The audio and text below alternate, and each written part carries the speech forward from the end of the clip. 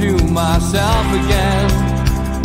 But it's the only way you're ever gonna learn. You look back and it's all in the past. I'm dwelling on the thoughts I cannot say to you. If I don't say the words, then maybe it's not true. And it feels alright when they come and say to you. Good evening, welcome along to Friday's Three Amigos. It is a pre-recorded show, so we're not being ignorant, but we have pre-recorded this on Thursday, and just keep your comments coming in, but chat amongst yourselves tonight. We've had to pre-record the show, so please let people know when they come into the chat that it's a pre-record.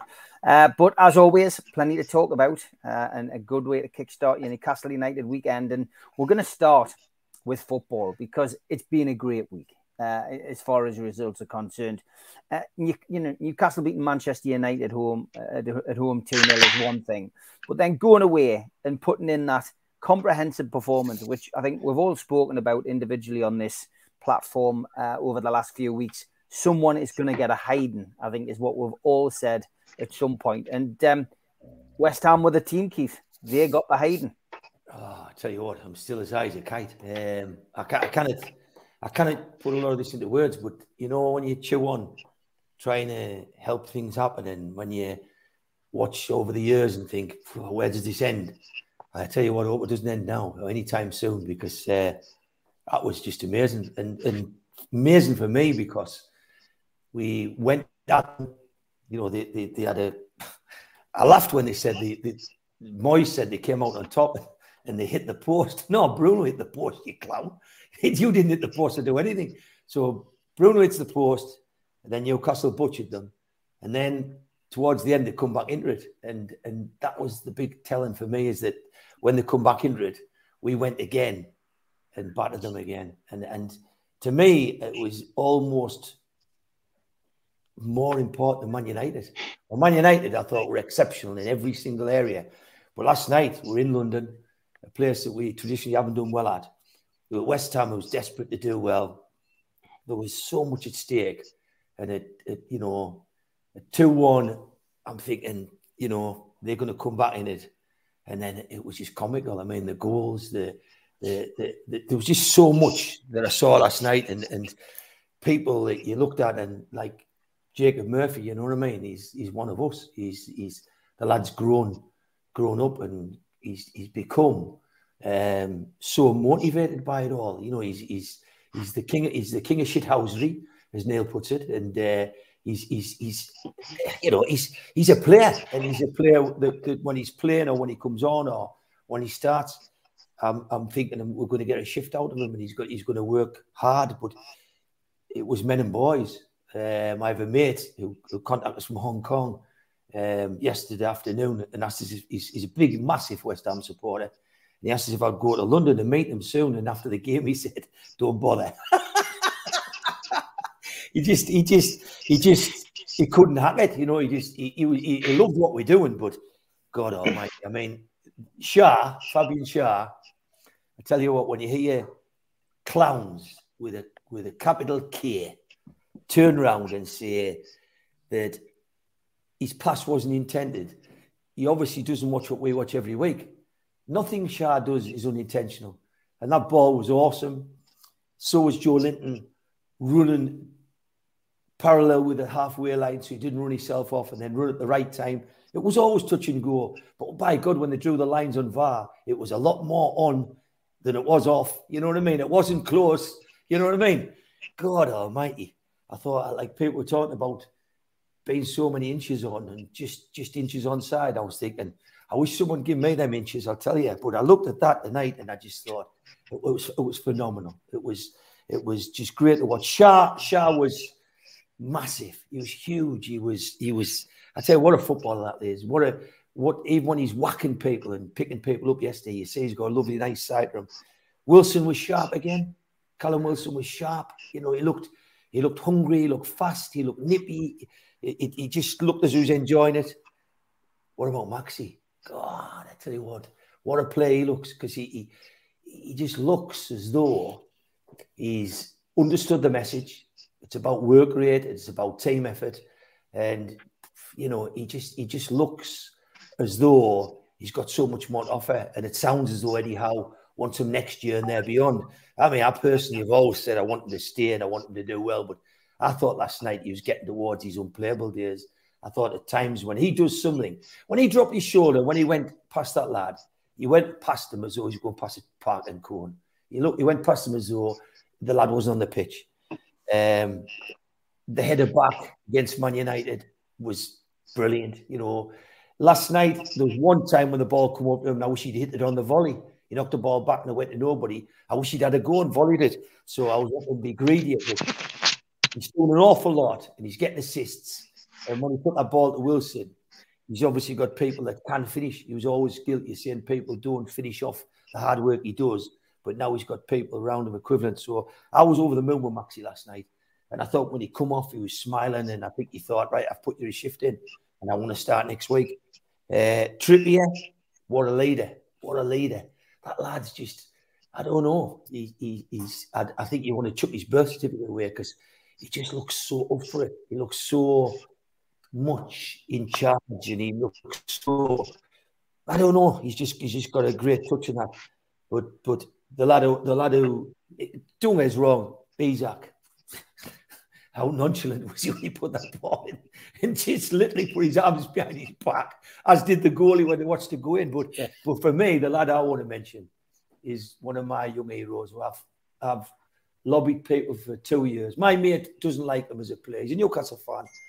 And he said, I see your adopted son had a canny game tonight. And I just sent him 30 laughing faces and a clown face at the end that says, mate, just admit you're wrong. Sean Longstaff, God almighty.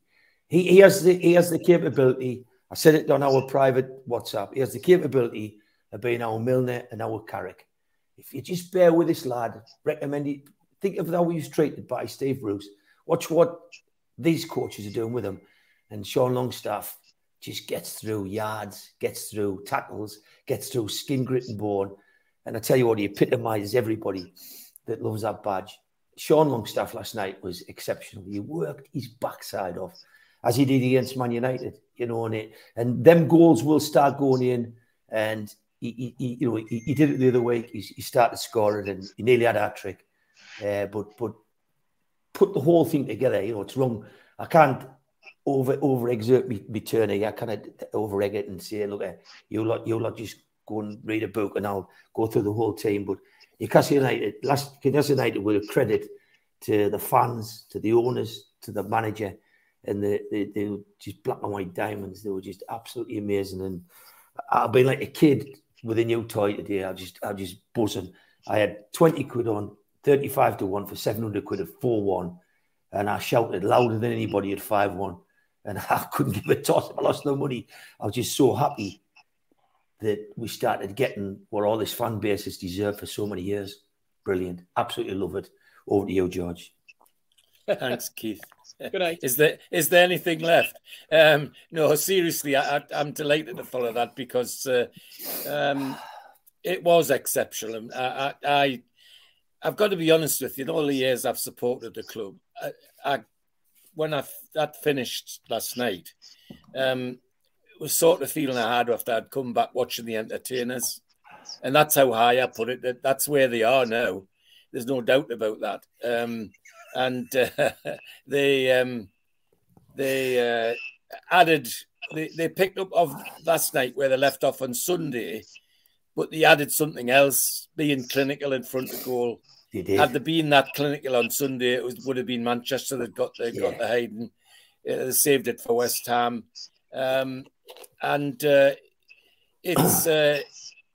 It's amazing how some of these so-called professional pundits sit there and give their opinion. I don't know what game they've been playing because they talk absolute rubbish. And it's a very, very biased set of pundits as well. You know, one's the son of an ex-West Ham player, manager, and and the others are all connected to West Ham. And you think, well, yeah, that's a bit of impartiality, isn't it? No, they were just absolutely immense. Whether they played it long, short, it was all dangerous. Some of the long balls were just absolutely incredible. And Trippier, well, if Kieran Trippier isn't the England manager's first name on the team sheet in future, then the England manager should be changed, because there can't be another right back as good as Kieran Trippier in the Premiership. He's absolutely, and add to that, as Keith says, he's also a leader. He's there. Anything's happening, he's there. If West Ham were talking to the referee, Trippier's talking to the referee. He doesn't let them get away with anything, and that's what a good captain should be like. He takes it all, and that's fantastic. And then across the back four entirely, well, nobody put a foot wrong. I mean, I was a bit worried at the first few minutes when Bourne give Dan Burn a hard run, and I thought, oops, if this is going to be dangerous for the game. 5 minutes later, Dan Burn had him in his pocket. You know, Bourne could have gone home. He was never any danger after that, really. And the two centre halves, well, Shaw has been playing out of his skin since Eddie Howe took over the team, and he did it again last night. And my favourite, of course, is ice cool Mr. Botman. Never gets ruffled. That's a young man who could play another 10 years. 10 years for Newcastle United and still be the star centre-back. Wow, you know, I just can't imagine it. It's just unbelievable. So, and midfield, well, we're worried because our talisman from Sunday had a slight strain, so they left him on the bench, and Big Joe came back in. Big Joe, good God. If ever I owed an apology to any footballer, he's the one, I've got to say. For two years under Bruce, I did not give that young man the lickings of a dog. In fact, I used to say to Steve, sitting next to Steve, is there a footballer in there at all? Because his shirt never gets dirty. He never gets a sweat on. He just doesn't do anything for at all. What the hell is he doing on that pitch? And now he's added 50 million to any price that people would come for him. And the same thing applies to him and Bruno.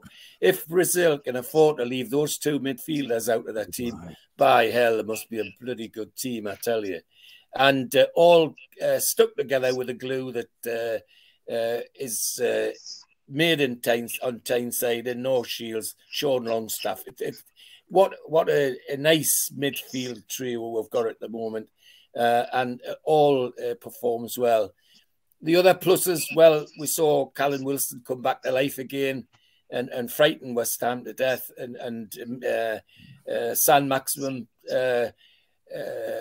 using the awareness he showed on Sunday, he brought it last night again. And his cross for the first goal. I mean, interestingly, West Ham at the corner were wetting themselves because of all our big blokes. And the net result was they left the centre forward on his own to head into the net. I mean, it was just classic ball watching by West Ham. Terrible defending, but thank you. We'll take it. But Maxi had to hit the spot, and he did. And that's great again. And Jacob Murphy, well, I don't know what Eddie Howe feeds them in their Weetabix, but it's working for Jacob Murphy because, again, a couple of years ago, the goal that he laid on for a tap-in for Wilson, brilliant. The old Jacob Murphy would have put that in Rose Ed. He would have put his foot through the ball and it would have went into Rose Ed. It wouldn't went in the goal. And this time, he also suddenly developed the awareness to say, well, hold on, if I just push it across there, it's a tap-in for Callum, and it was. I mean, just incredible.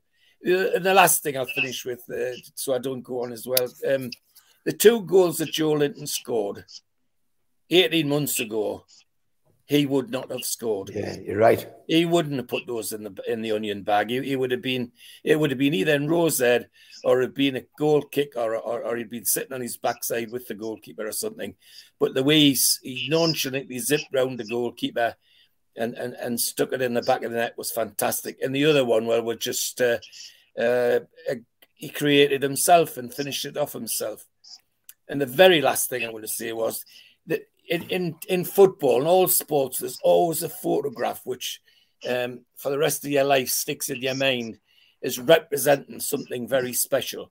Well, the photograph that will stick in my mind was the one that somebody put on Twitter yesterday of Isaac and the goalkeeper standing side by side, watching the ball go in the goalkeeper's own net. I think myself, and somebody said caption it. Well, I could have captioned it, but I was using quite a few rude words. But you know, Isaac standing there with his hands on his hips as if to say, "Well, there you are. That's how you do it."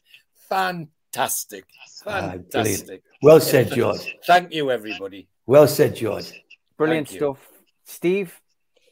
Hey, guys, you've talked all about the West Ham game. Can I roll back 6 days and talk about the Man U game as well? The game where we only had 44% possession and Manchester United had 56%. Nobody mentioned, of course, that at least 20% of that possession that Manchester United had was with De Gea either holding the ball or deciding which side of the goal he was going to take a kick from. This was after, of course, Ten Hag had complained about us time wasting. I don't think I've ever seen as much time wasting in the game, and we're being slagged off for it all season by people. The time wasting that went on in that game and the way that Ten Hag's only tactic against Newcastle United was to try and slow us down. That says an awful lot about the quality of football that we play and the fact that we're in their face and Manchester United, let's face it, could not handle it. And I thought the performance that we had on Sunday was probably the best performance of the season. I thought that the players were all up for it. We knew that there would be. We hoped there would be. I'm saying we knew. We hoped there would be. And I think our hopes were answered because they certainly were up for it. And you then roll forward into what was supposed to be a difficult game. A West Ham rejuvenated after a home win, looking for more points, trying to get back onto winning ways. And you know what? I mean, we talked about it on Tuesday night show, was it? Where we said that on the We Are the Geordies that Wednesday night, before the game, we said that it depended which West Ham turned up. It depended how they handled it as much as anything. We said that they would come at us. They came at us for 3 minutes, and that was it. It was over. Yes, we could say that we had a shaky start. I think there was a little message that we got from Keith saying that we'd been atrocious. 2 minutes later, we were all telling Keith what a great start we'd had as we went 1-0 up. That for me, that was the start, wasn't it, Keith? Of a further 85 minutes of absolutely wonderful football. Not just in the manner of the way we played the game, but the way that we controlled the game. Yes, if we're going to criticise, we could say that we let them back in at 2-0. We decided to coast it a bit. And I think that shows that when you're a pressing team, that when you do step off, it does give the opposition that little bit of encouragement. And it's how you handle that. And, it became 2-1. And I think, like the rest of you, I was sitting there at half-time thinking, God, we've got to really be tight in the start of the second half. God, 22 seconds later, it's 3-1, and it's, let's face it, game over. You've mentioned some of the players there, and we did talk about it as well, and I mentioned on Wednesday's show the fact that we were playing through the channel rather than wide on the wing. We were trying to cut through the inside left, the old inside left, inside right position. That's where the runs were coming from. That's where the goals came from.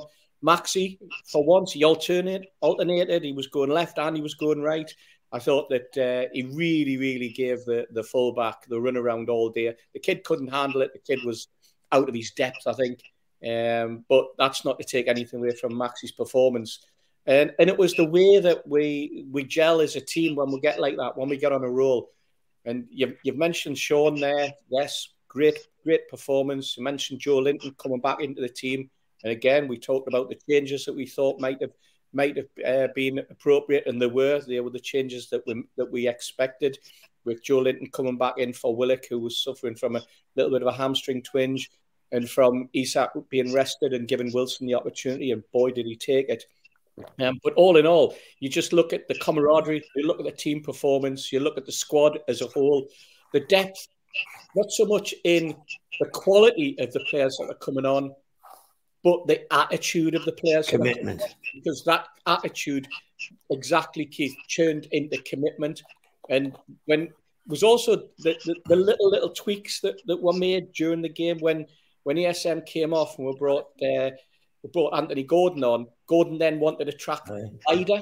He was dragging their central defenders across and the fullback across. Their midfield, let's face it, the first 20 minutes, once Paqueta realised that he was never, ever going to be able to mark Bruno out of the game, Paqueta's game got better, but so did Bruno's. And Bruno had him in his pocket the whole of the first 20 minutes because he knew that he was just going to follow him around. So he was just making the little darting runs and had his pal like completely bamboozled. And it's all these little things that I enjoy now watching Newcastle United. I'm analysing the game and I'm doing it with a smile on my face. And I hope that everybody else is doing that. The only people that aren't are the Jamie Redknapps of this world, isn't it? So, hey, roll on. We've got a good game, a big game on Saturday, where I'm expecting the momentum to continue. But I think we'll probably cover that as the show goes on. Yeah. Okay, Mitch. I'm going to let people get a little bit carried away. I'm going to suggest there's another gear in there. I'm going to suggest we didn't play as well against West Ham as we did against Man United.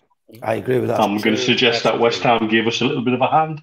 That's true. And I know we've said somebody was due a shellacking. Somebody's due a proper shellacking. That's right. That's right. Because, you know, I had an hour and a half or so this afternoon to sit down between doing various things, and I had a little look at the goals, and their right back, who we looked at one stage when he was at PSG, and he came with good reputation. I think he didn't switch on until about the 65th minute. You know, he put the ball out for the corner. That where first goal come from. He then was totally unaware about where Joe Linton was when he started to make his run for the second. And any fullback in that situation, all he do is take 2 steps forward and block him off a little bit, and his run's naked. He can't time the run then. He didn't even know where he was. I've got a feeling the lad didn't even know what pitch he was on. And then the third goal, what the centre-back was doing, I don't know. I know I saw the highlights with the radio commentary, and Ando saying he didn't want to call it schoolboy because he shouldn't see it on a schoolboy pitch. Then if that's the case, what the hell happened for number 4? You know, but this was a defence breathing a sigh of relief that Callum Wilson had gone off, and then realising, oh shit, that's who's come on to replace him. Oh hell, we've got a problem here. And the fifth was all for me, all from Anthony Gordon's tenacity to win the ball and get that move running again. Absolutely. And it tells me there's still more to come in there if we need it. Oh yeah, there's still more to come, and I think that's absolutely amazing. Who would have thought we'd be sitting here talking about stuff like that? You know, I think what we did do though, the high press and that effort, that non-stop running, and then to see the substitutes come on and just pick up where the starters had left off. That was, for me, probably the most sensational part of the game. Yeah. When Callum Wilson's back, he was very much back to his best. I think there's something that people have missed for that first goal is that he did that thing that I know I've talked about Kevin Phillips being very good at this. He made the space in the area by standing still. He let that back 4 who were wetting themselves about the people with height drop 3-4 yards back, and he only took 1 step, and suddenly he's standing in the middle of the box on his own. And then the cross from Maxi was superb. He left the man might as well have not been there. You know, he was another one sent for the bus and probably had to pay to get back into the ground. You know, just things are really starting to click. That's a Maxi that's starting to click. Well, we called a lot of this on We Are the Geordies through the week. We're talking about, Steve made a very good point about West Ham lacking confidence. Well, that very much looked like a back 4 that didn't have any confidence. You know, the stats said that they got on average a goal a game and yet conceded over 20% of their goals in the last 10 minutes. 1, 2 out of 5. That's, you know, fair whack that. You know, it pretty much panned out as it could have done. What I did like, though, ruthlessness. That's for all that's a goalkeeper who made a rick and conceded 5. Let's give him a round of applause for the 3 fantastic fingertip saves he made. Yeah. Then that could have been the shellacking we were talking about, because the one from Maxi and the one from Murphy in particular, they were very, very, very good top class saves. And so it's all still sinking in. Today, just here we go. It makes me feel buoyant for the weekend and going forward. And we've got a feel-good factor that I can't remember feeling for a very long time indeed, and long may that continue too. Can you just remember, Mitch, though, when at the start of the season, when they went to pre-season and we got a little report about how Eddie Howe wasn't happy with the attitude in terms of he wanted to play this pressing game and he wanted them to start kicking each other and bashing each other about. And the word come back from the players at the time was, we'll never be able to sustain this. I wonder now what's going through those players' minds, because what you've got there is you've got a manager who had a plan and he said to them, you buy into this and you'll see the success. You'll see the benefit of what I'm doing now in the close season. Then what we did when we went over to Saudi and then what we did just a few weeks ago when we went over to Dubai. And they've all bought into it. That's the good thing. There hasn't been a rush of players leaving the club because we're pounding them in. And maybe some of the biggest dissenters are the ones who've taken slightly longer for the penny to drop. Yeah. And yet once it has dropped, they're all in. Right. Keith made a fantastic point about Murphy, about him growing up and growing into his role. That young man, I've said this before, I keep saying it, when he was in Riyadh, was an absolute credit to the football club, an absolute credit to his manager, and total box office to sit and chat with and interact with. And if you wanted to show any young footballer how to apply yourself and get yourself into first team contention and grow, when a manager comes in and asks you to do something, sit down for an hour with Murphy. Yeah, because I'm telling you now, what a lovely young man he is, and a credit to the club. Yeah, you also remember as well, Mitch, though, that there was a point where lots and lots of people were condemning the fact that Murphy was anywhere near the first team, and I think the words that we used on here is the reason that Murphy is always the first player to come on was because Eddie Howe trusted him. He brought him and to do a particular job. And that trust has now paid off immensely, not just for the football club, but for Murphy himself, because he's now kind of cemented himself as one of those players where Howe's going, I've got a problem now. I can't. He's playing so well. How do I take him into the team? Isn't there a stat that says we've not lost a game when he's been in the starting 11? That's right. Yeah, I need to check that, but there's something else. There's something else. You two were touching on it. You're saying. I think Niels, you've touched on there. I think it's a mammoth point you've just made now. Is when these players came in, and Steve Hasty rightly said that Howe said, "Do it my way and see what happens." And then what Niels rightly said is, not everyone's going to toe the line and do exactly what Howe says. But what Niels hit on is that a couple of players now seem to firmly get.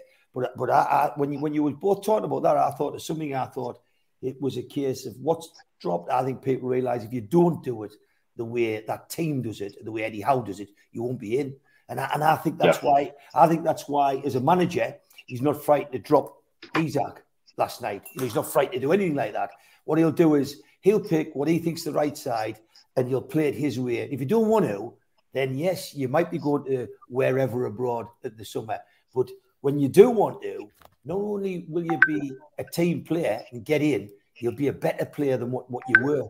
And I think he's making these people better players. And you know, give him in the past when we say what a difference he's made to. I mean, he made a great difference to me, to Fraser. I thought Fraser looked better under Eddie Howe, albeit he must have rolled off the cliff. But when you look at people like Joe Linton and like Sean Longstaff, you see massive differences. Well, after what I watched last night, one of the big, you know, I think he's made a big difference to Jacob Murphy. I think he's made him, because people think Murphy's young, and he's 29-year-old in February. That's what he was, 29 gone February. And at that age, I just sit there and think, you know, he's not a kid. He's in the prime of his football life. But by God, I tell you what, you can see why he wants to stay, because he looks 5 times the player under Eddie Howe as what he's ever done before with the black and white shirt on. And I think you've hit it right on the head, Neil. I think it's Howe's way. I think Howe is one of their managers. I think if he's one of the 14th managers to get sacked rather than 13th, apparently he's gone. I think Howe will say, well, I'll go down fighting, but I'll play my way and you will play my way. That's what I think is happening at Newcastle. Yeah, I would agree. Can I come back with a compliment for you lads? Well, on last night after the game, I sat and watched everything on Sky Sports about the game to pick up all the nuances and all the rest of it. And I watched it right till the end when they have the back pages of the newspapers on. And the two reviewers, one was Craig Hope, and one was the girl that works for the Times, I think.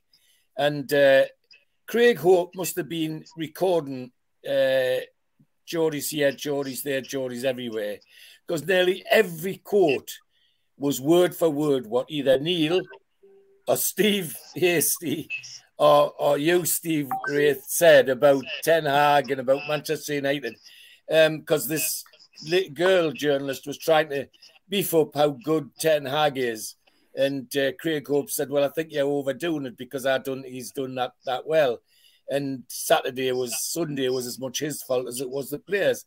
But some of the phrases he used were word for word what you lads were saying on the programme the other night. And I thought, well, he obviously watches the programme and records it, I think, because that was all word for word what the lads were saying. George, last night, could I just say last night I watched it back. I watched the match back. And you know when you have a few beers in the house, you watch it back. It's always you're not as tense, and you sort of know that you're going to win. So I watched it, and I didn't realise when Bruno had the ball, he played a 1-2 with the post. He knocked it off the post to get it back. It was all deliberate. That. It might have been the drink. Classic. Absolute classic. Okay, as always, we've got plenty to get through on the show. Here's Tweet of the Week.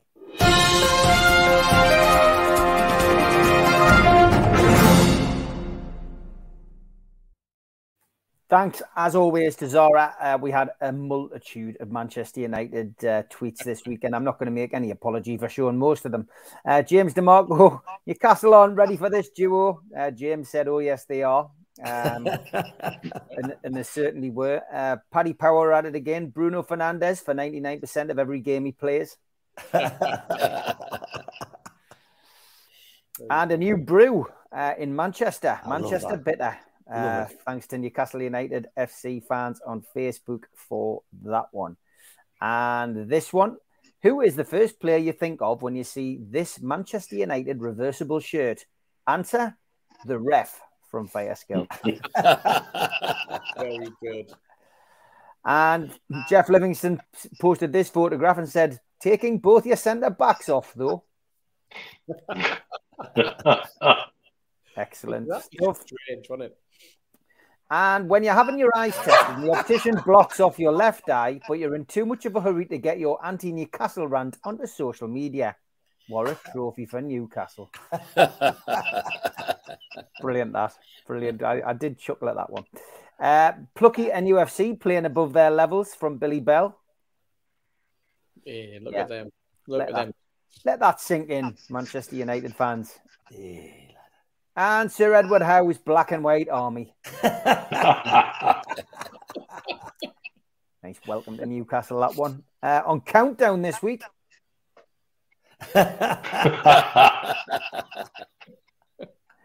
And Gavin Webster, Gateshead winning yesterday on pens, worth the money for a trip to Wembley. The Mighty Mags playing Man U off the park today, definitely worth a year's subscription to Sky Sports. Seeing Steve McLaren with his Eric Morecambe glasses looking like that secretary of the most hated Sunday League team, losing his for Pope time wasting and getting restrained by the fourth official, priceless. Quality. Chitty, Ten Hag spent the whole week chatting the most about Newcastle's style of play, only for Newcastle to drill in 22 shots on their heads, clean 2-0 slapping, and draw level with them on goals scored while conceding 18 less. Good to see the Arsenal fans enjoying last weekend's result. Anthony Gordon, what a result. Special atmosphere today. Jacob Murphy, Starboy Malfoy. That's the leak of his nickname there already from the lads in the dressing room. Big shout out, Andre and the boys. It was an absolute pleasure to do the talk-in for them last week. And, introduce them to Nobby Solano. They had a wonderful weekend, and some of them overstayed and managed to get tickets for West Ham last night. But the Bulgarian lads and the Newcastle United Bulgarian supporters group, I think most of us bumped into them at some point over the weekend. A lovely bunch of guys you couldn't want to meet and you couldn't wish to meet, and great to see them. And I hope that they enjoyed it as much as we enjoyed seeing them. So great photograph. Wayne Bennett, he only just got second place at the second best Premier League's Bruno.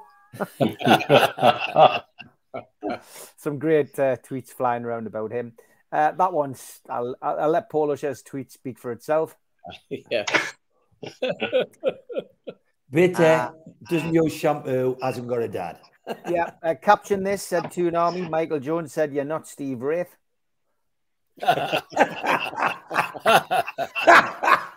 Jacob Murphy was back at it again this weekend, wasn't he? He has really turned into somebody, like as Mitch was saying and Steve was saying before, the guy, bleeds black and white, and he's a big part of this team. Real character. Thanks, Lee, for this one. Name: Ten Hag, hype, Klopp, haircut, Pep, attitude, Mourinho, expectation, Sir Alex Ferguson, reality, Ole Gunnar Solskjaer with a little touch of Neville, spiced and flavoured with Potter. Brilliant, that. And Lee Erickson, thanks for this one. 488 days ago, Newcastle United were 20th in the Premier League. They now sit third with the best defensive record across England's 4 divisions, taking points from Man City, Arsenal, Chelsea, Spurs and Man United. Lost once at St James's Park all season. Eddie Howe, give yourself a pat on the back and a round of applause. Great tweet, that. Brilliant. Yeah. This one from Steve. Apologies for anyone who starts humming the Proclaimers. Parker no more. Tuchel no more. Large no more. Gerrard no more. Hassan Huttel no more. Lampard no more, although he is back. Marsh no more. Jones no more. Vieira no more. Rodgers no more. Potter no more. Who's next for the door? That was a great tweet, that, Steve. Very good. Very good. Breaking news. Local man admitted to hospital with golf ball lodged in his backside. His wife told the Daily Dafty it's gone up a fair way. Dear. And Adam and Eve, the first people to not read the Apple terms and conditions. Very good. I've got high hopes for this outfit, said the Geordie singer. Spruce spring clean. Oh, definitely, yeah. Excellent, that, mate. Excellent. And Todd Bowley to appoint new Chelsea manager on a rolling 45-minute contract. He's giving it ex-players, isn't he, for every 45 minutes? Unbelievable. This one from Louise James to Toon Chance. The Mackhams will love this one. He looks good. He looks good. He looks fine. He looks fine. Jack Ross on my mind. Coaching Geordie under 9s.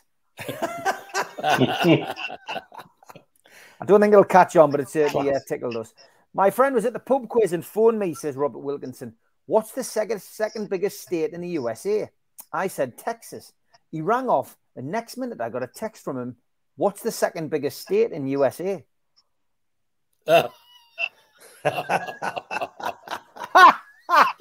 Oh, dear me. I love that. It took me a little while. But that was excellent, that one.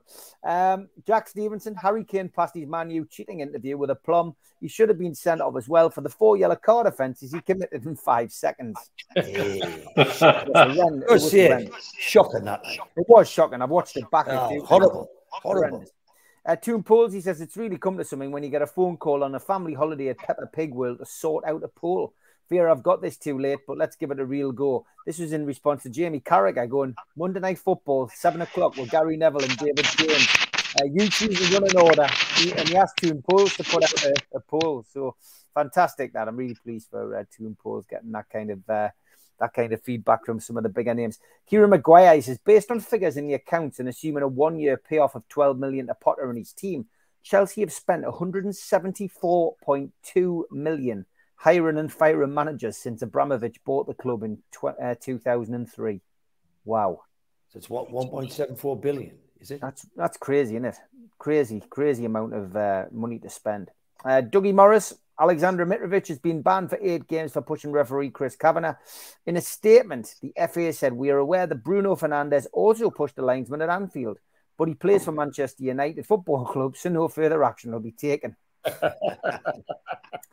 Element of truth in that. Before it was carved, Mount Rushmore's natural beauty was unprecedented. Oh, God. Jesus. Very clever. Thanks, Ian. And this one from Ian as well. Caught speeding so far: 12 planes, 6 helicopters, 3 pigeons, an eagle, a witch, Superman, and a really, really fast cloud. And this one from Jimmy, as Mr. Risky, we're going to start calling him on here. When you see it, it's Oh, Christ. Thanks, Jimmy. And breaking news from Roger Cook: a mummy covered in chocolate and chopped hazelnuts wrapped in a gold-coloured foil and placed in a paper sarcophagus has been discovered in Egypt. Archaeologists believe it may be the long-lost Pharaoh Rocher. Oh, that's really nuts. Hey, food that does what it says on the tin from Dougie: Shito, mild chili sauce with shrimp. And I phoned my wife and asked if she wanted me to pick up fish and chips on my way home. She just grunted at me. I think she still regrets letting me name the twins.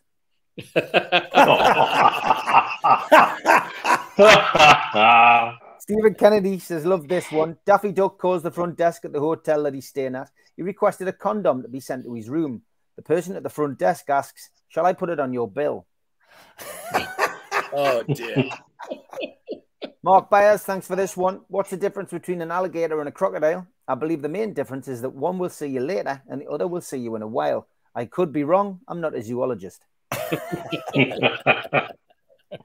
One of our former sponsors sent me this one. Anyone else think that they are a Jedi master? Look at that. Cheers, Gareth. Hope you and Nathan are well. And this one: have you heard of Murphy's Law? Yeah. What is it? If something can go wrong, it will go wrong. Right. Have you heard of Cole's Law? No. What is it? Thinly sliced cabbage. Oh, God. I'm looking for a book about turtles, says this man. Hardback? Yes, with small heads. And don't worry, there's more of them. Bloody chaos. Missed the start of yesterday's show due to an ice cream van breaking down right on a corner near to my house. You'd have thought he'd put some cones out. Thanks, Michael. Jimmy, Mr. Risky and Mua's back. Anyone up for a night out at the MILF Plaza? Quality. Absolute quality. Thanks, Jimmy. I bet you're booked in there now. And these posts have been removed in case they cause offence, says Dougie Morris. Oh, dear. Dougie Morris. Top 3 was these. Dougie Morris says, "Why is the electric bill so high? Alexa, turn on the lights. Alexa, turn on the TV. Alexa, play music. Alexa." And I hate people who can't let go of the past. Debt collectors are the worst. Dougie, you've sent us that many this week that I've used this one. Is Dougie the winner? My wife announced she'll be leaving me in the morning because of my obsession with Wham. I said, "Wake me up before you go." Dougie, oh, dear. Thanks for all of them, mate. I've got to show this again. I'm with us pre-recording this on Thursday. I'll be doing the live with Gibbo and Malcolm at 6. But I know we're not at lookalikes yet, but I just love this, Gibbo. I'm going to have to show him it on tonight's show from Stephen Kennedy. It's just spitting dabs. All right, here we go.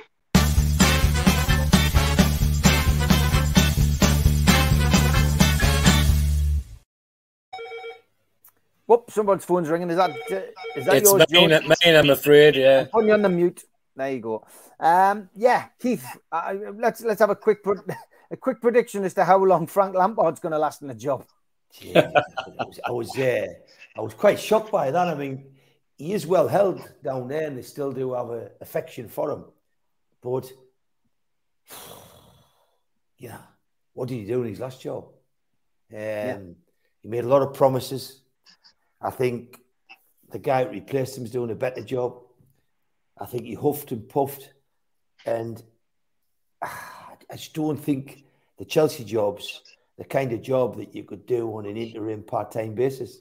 You know, that Chelsea job needs people to look at all the people they had who've been sidelined, and I'm talking about players of the ilk of Pulisic and people like that. Some really, really, really good players, and they've just been really badly dealt with.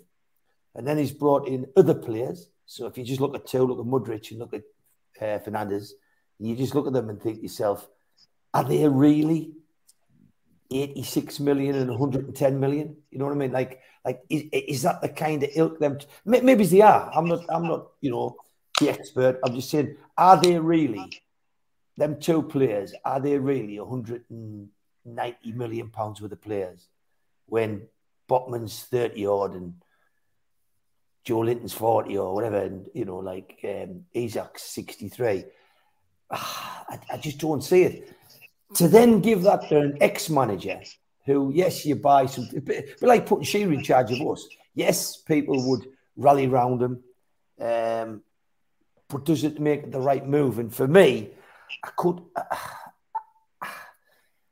I think he's a good, honest pro. I think he's a good footballer, but he's a manager. I think if he was ever going to be the man to get something, you know, to get a tune out of a fiddle, he should have done it. He should have done everything. And I just looked at it and I just think to myself, he's proven that he'd run out of tricks.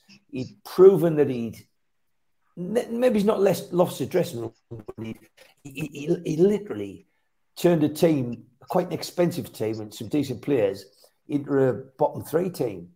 And I don't think ever did that team play under Lampard and looked like anything other than a lowish league team.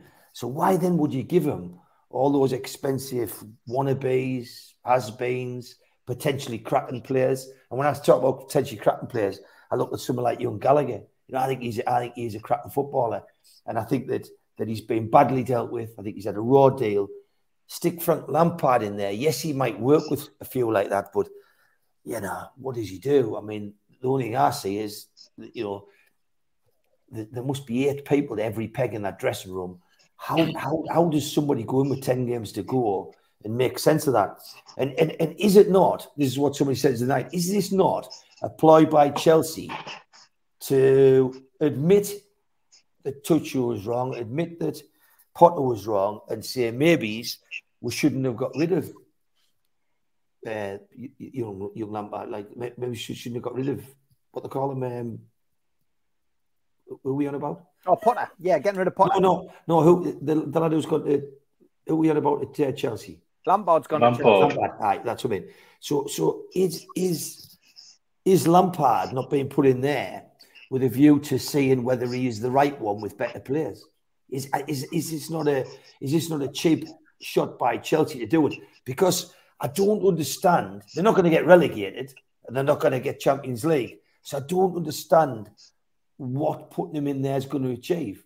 Because the only thing you're going to buy is you're going to buy some, you know, remove some unrest amongst the fans. That's all you're going to do by putting in their old hero. But if Nagelsmann's going to get the job in the new year, in the new season, then I don't see what the benefit of putting Lampard in was. I just think, you know, I think he might put his father in. You know, his father might have done a similar job, but you know, when I look at Huddersfield, I understand why they put Neil Warnock in to keep them up.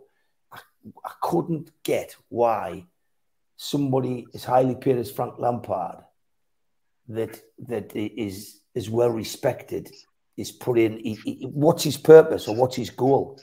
And if his goal is anything other than keep the fans happy, then I'd love to know what it was. Yeah, it's a strange one. Steve, you predicted this was going to happen. You said that he would be gone before the end of the season. Yeah, Mitch and myself both said that Potter would not last the season out. What we didn't say until we probably watched the game on Tuesday night against Liverpool, that Frank Lampard would be installed as some sort of caretaker for the rest of the season. But the minute we saw him sitting in the stand, we thought, oh, there's a rabbit off here. What's going on? And that for me, I mean, he put himself front and centre there. There's no question in my mind that he's there to deflect all the flack that was coming Bowley's way. Yeah. Of what they've done, the ridiculous decisions they made to get rid of Tuchel, and then the fact that they've had to go first employing Potter and then getting rid of Potter, and all the money that they spent subsequently in transfers, which was obvious had nothing to do with Potter. You're not telling me that Potter was sitting there saying, "Oh yes, let's go out and spend all this on Mudrich, let's spend this on Hernandez," all that type of thing. It's absolutely pathetic. They were playing Monopoly money. They were playing for fun, playing some sort of fantasy football up in the director's box. And then they've suddenly gone, oh, we're going to get loads of stick now. We're going to get stick not just from the fans, but we're starting to get questioning what's going on by the press. And so all of a sudden they've offered Frank an opportunity here to come back in. We talked about Bowley not knowing what's been going on. You think Bowley's not aware that Frank Lampard was a failure at Chelsea in the previous generation? Because he was. It's not that long ago that Lampard was the manager and they had to get rid of him. So I suspect that Bowley wasn't even aware of that because he seems to know nothing about his own football club.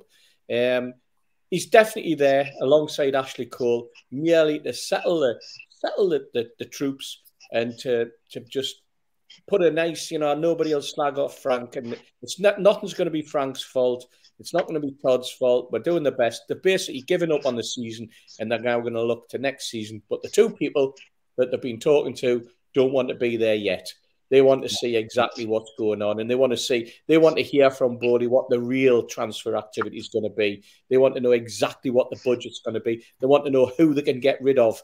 They want to know who they're going to allow that can get rid of. Players that remember that they've given 8-year contracts to.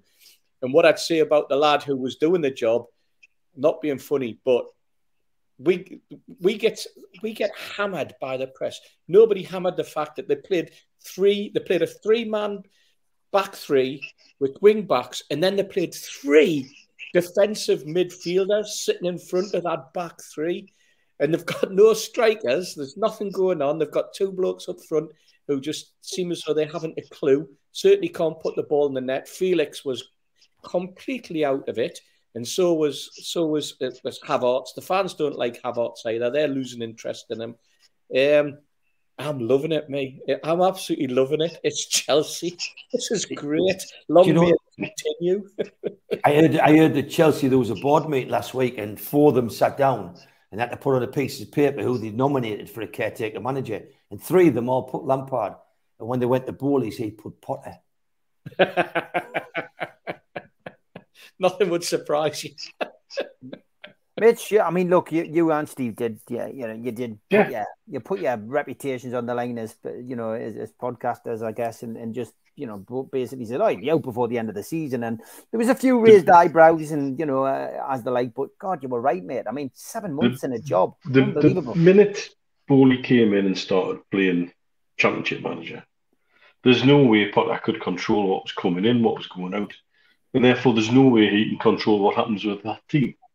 I mean, I shared my reaction with Chelsea Rob when I told him this afternoon on Twitter this afternoon. He's still going, he's still seething. He just messaged about 10 minutes ago saying, is Bowley on glue? He's absolutely hopping. He's absolutely hopping. And quite right too, and we've seen this coming. They've got a squad with about 18 wingers in, no real striker, a load of defensive midfielders, a load of centre-backs and wing-backs, and that's what it is. They can't decide on which goalkeeper they're happiest with. It's an absolute shit show. It's just a train crash. And I reckon Ancelotti must be absolutely wet in his pants in Madrid. They've got Chelsea's only path to the Champions League, no matter what Bowley thinks, is by winning the thing. And that's the next opponents. And who's going there to face them? On the back of them just sticking 4 past Barcelona in a derby? Frank. Great. Nah. They've given up on that as well. There's an absolute train wreck happening there. And there's the man responsible is the man who we said when he came in, he might have a great understanding of how he can make FFP work, but he doesn't understand football. You did. Doesn't. He understands how American sports work and how he can flex your muscles as an owner there because of salary caps, because the players don't have all the power.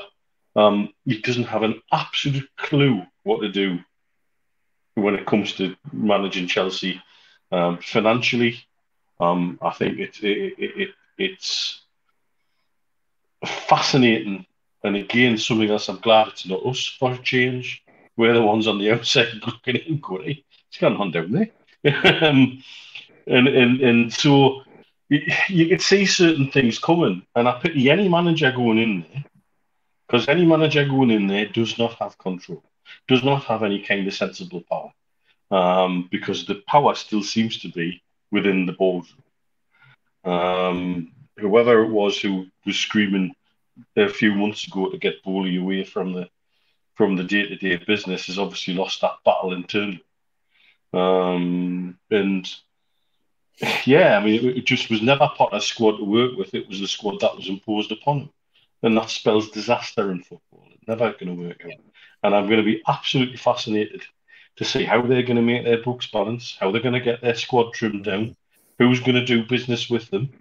And again, this comes back to a conversation we had probably about a year ago when we were talking about there'll come a time because of the car crash of finances in football, when the financially buoyant clubs like us can turn around and actually be choosy about who we do business with, and we hold the power.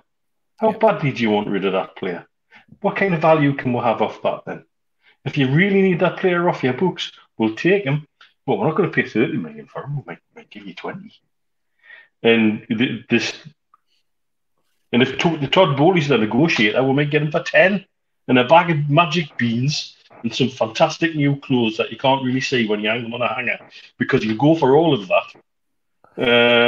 So I think the next few months are going to be really interesting, particularly once people get their accounts to start to pick through as well. We still don't know which accounts certain monies are resting in and what's being included and what hasn't been included.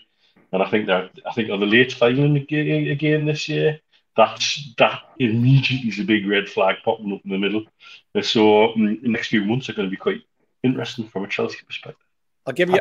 If you believe in irony, guys, then the fact is that Frank Lampard, when he eventually left the club, one of the reasons why they got rid of him, he was unhappy with the transfer activity. And one of the players he wanted to buy, because he wanted goals, was Aubameyang.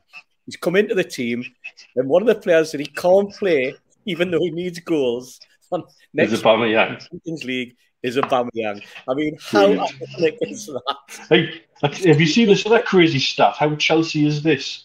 That if Kante plays the next game, he'll play these last 4 games for a different manager. There's hats off to you, mate.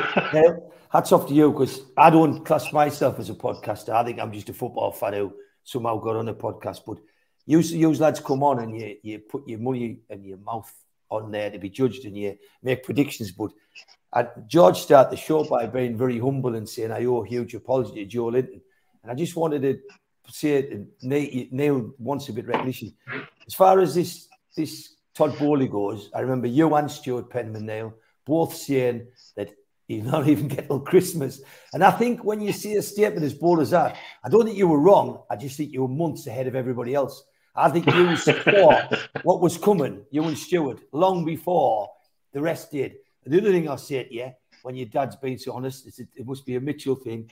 Yeah, Joe, you might owe Joe Linton an apology, but the one person in the whole NUFC podcast arena who said there's a player in Joe Linton is your son. Your Neil said there's a player in Joe Linton. And a lot of people don't go back and say, oh, Neil, you're right. Sorry, I got that wrong.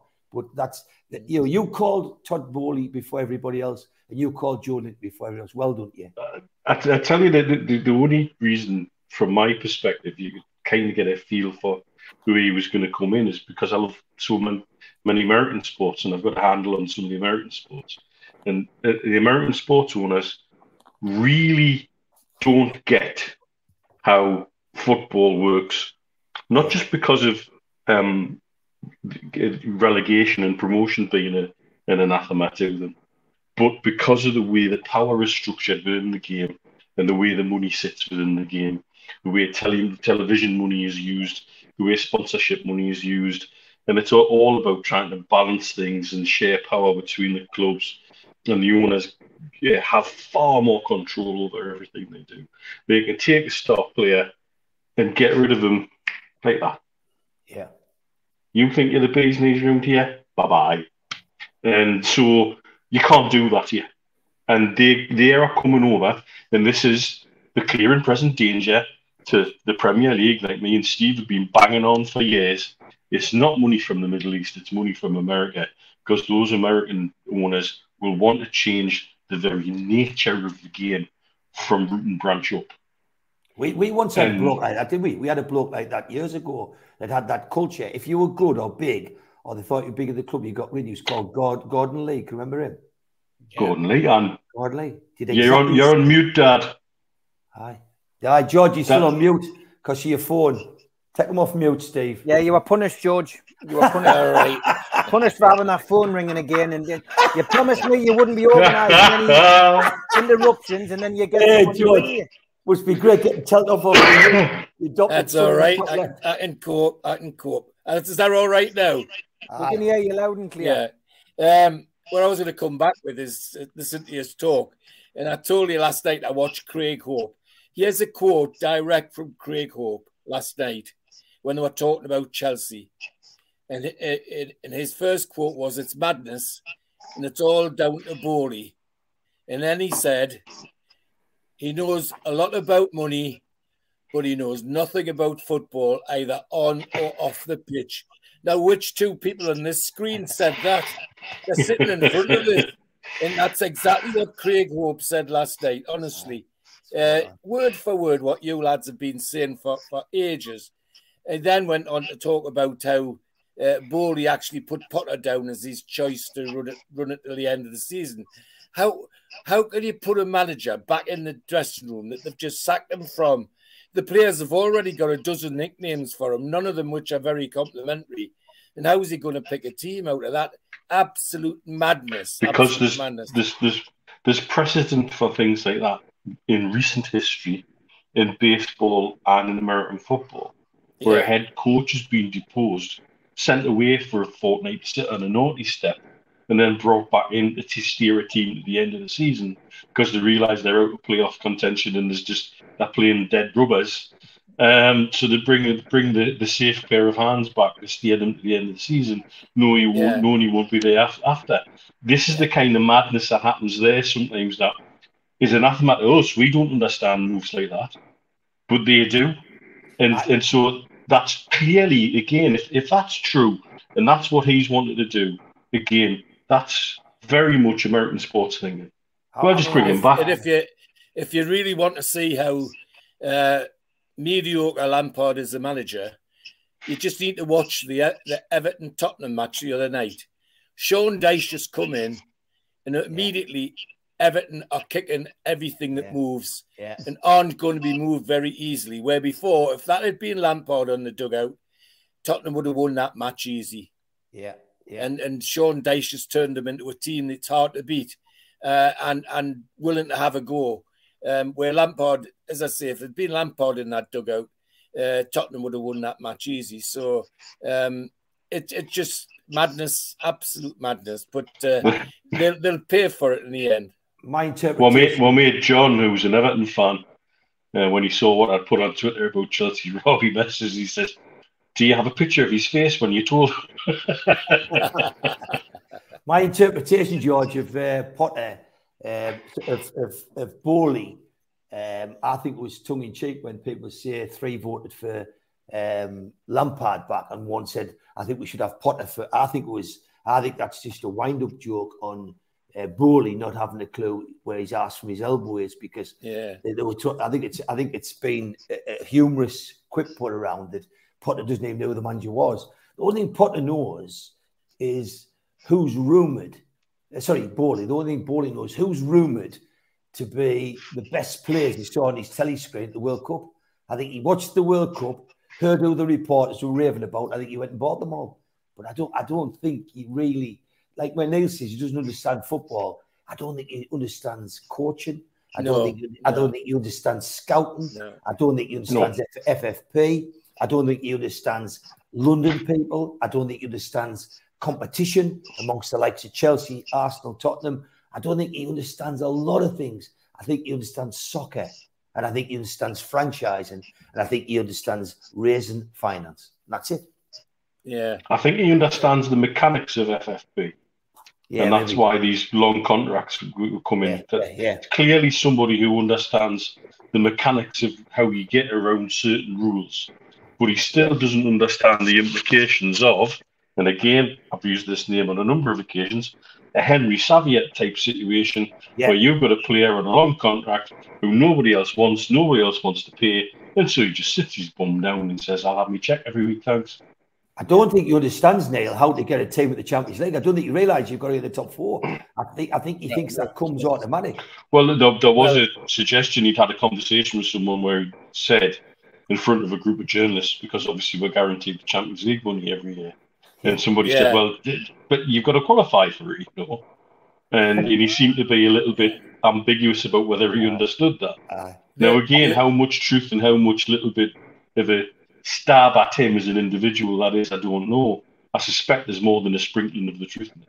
Yeah, but he's good at is playing between the lines, isn't he? He's playing between the financial lines, because that's a typical financier. He's been given a set of rules, and then he's the analyst who's been able to go, right, well, how can we get around that? And with a good legal team behind him, he's going, that'll work, and that's the game that he's been playing. He's been playing the financial game and not realizing there's a game that gets played on the pitch. And to win those games on the pitch, you've got to have a good manager, you've got to have good coaches, and you've got to have players that will play as a team. And you've got to develop your team. And they're the things that he's forgotten about.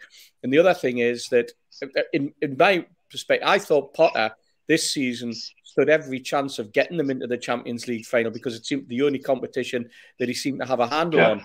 And I think they've just thrown that one away as well. Probably because he had a smaller pot of players to pick from. Exactly. He had it. He was in control. He'd already got rid of the Aubameyangs and those problems, and he had a firm plan in mind of how he was going to handle playing in those Champions League games.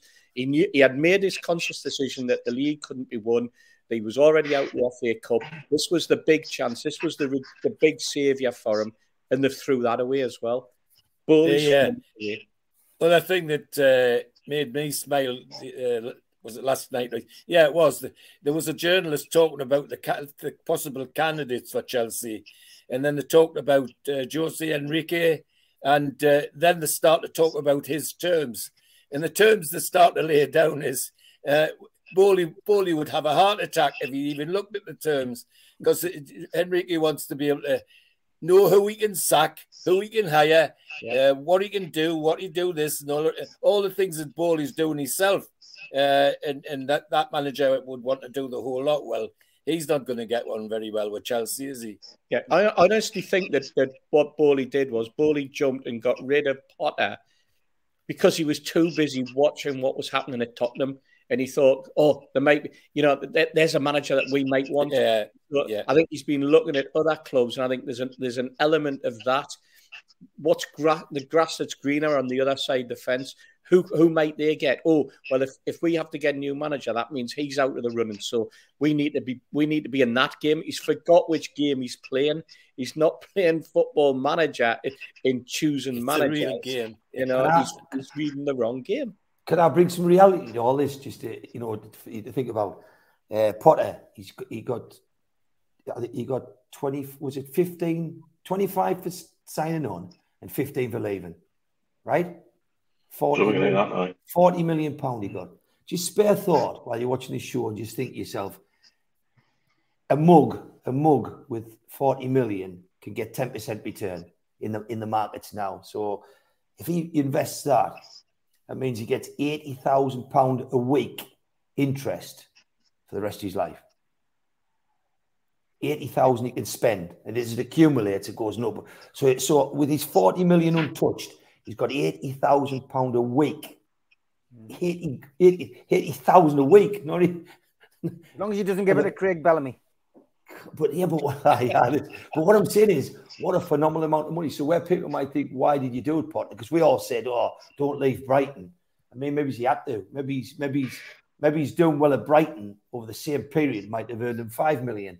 This guy and his family and all his kids and offspring, they're set for life in a way. And he's had a go, and it might have worked. So I don't blame him at all, and I don't think he's become a bad coach overnight. No, I think he'll go on. I think he'll go on and go. I think he'll go elsewhere and have success. I think you're right, Steve. We're well over halfway through the show. I'm going to play the ads. Plus, I need to go to the loo. A big thanks to all our sponsors: Skips and Bins. Telephone 0800 25 45 25 3. Email inquiries at skipsandbins.com. Website skipsandbins.com. Easy contract free and pay as you go waste collection.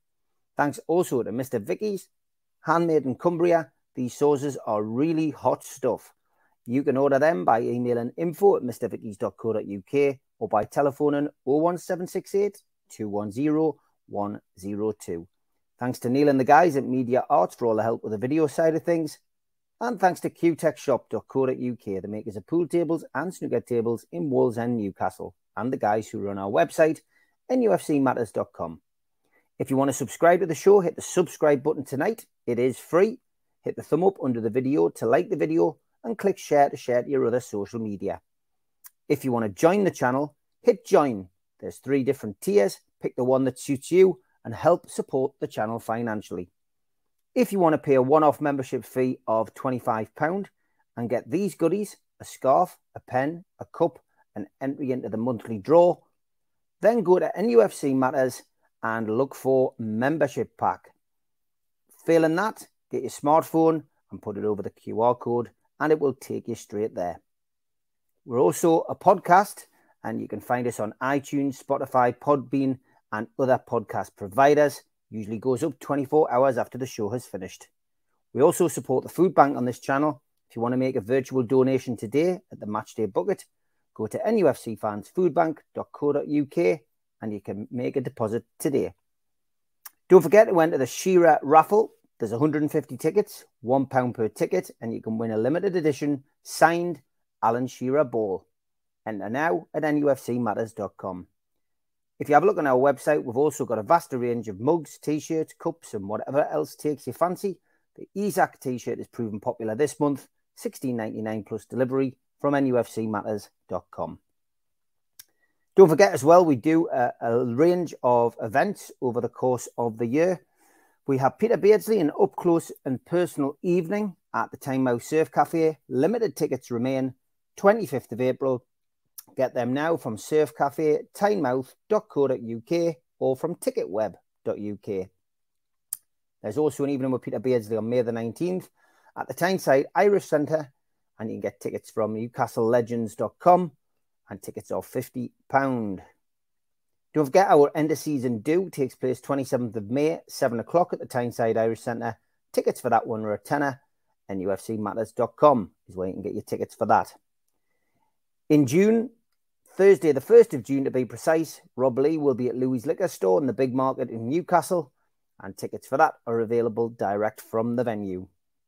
And an evening with Rob Lee, Lee Clark and John Beresford takes place the next evening on Friday the 2nd of June at the Grand Hotel in Gosforth. This is a charity event and tables are of £10, £700, and you can book them by contacting Natalie at heelandtour.org.uk or visiting their website. In July, Gavin Peacock is in Newcastle on July the 10th at the Tyneside Irish Centre. Tickets for that are available from nufcmatters.com. And he also takes an evening with at the Surf Cafe in Tynemouth on the 11th of July. So get your tickets direct from the venue for that one as well. And if you're a boxing fan, the Night of Champions, Ricky Hatton, Frank Bruno, Nigel Benn and Joe Calzaghe takes place at the Fed. And that will be taking place on the 16th of June. More dates to be added. Tickets from all those events, www.goldstarpromotions.co.uk. Okay, time for the damn match.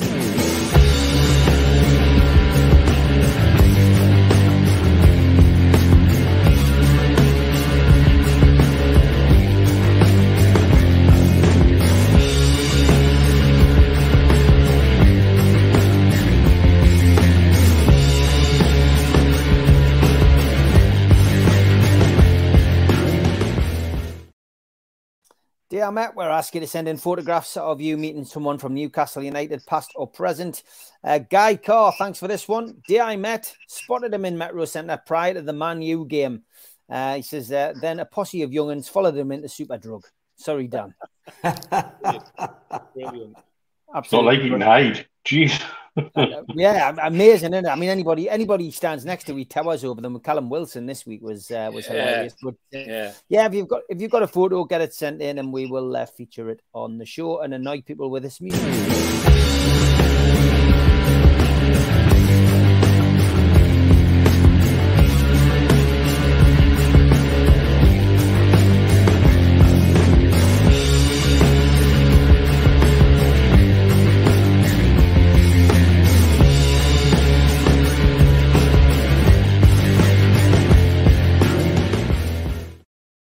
And once again, we don't take this for granted. A big thank you to everybody who has supported the channel over the last month. 248 new subscribers, 295.6 thousand total views, 3.7 million minutes watched. Thank you very much, NUFC Matters community. Great figures. Absolutely. And, thank you, everybody. Thanks very much for being a big part of it and keeping us going and through the ups and downs. John from QTech.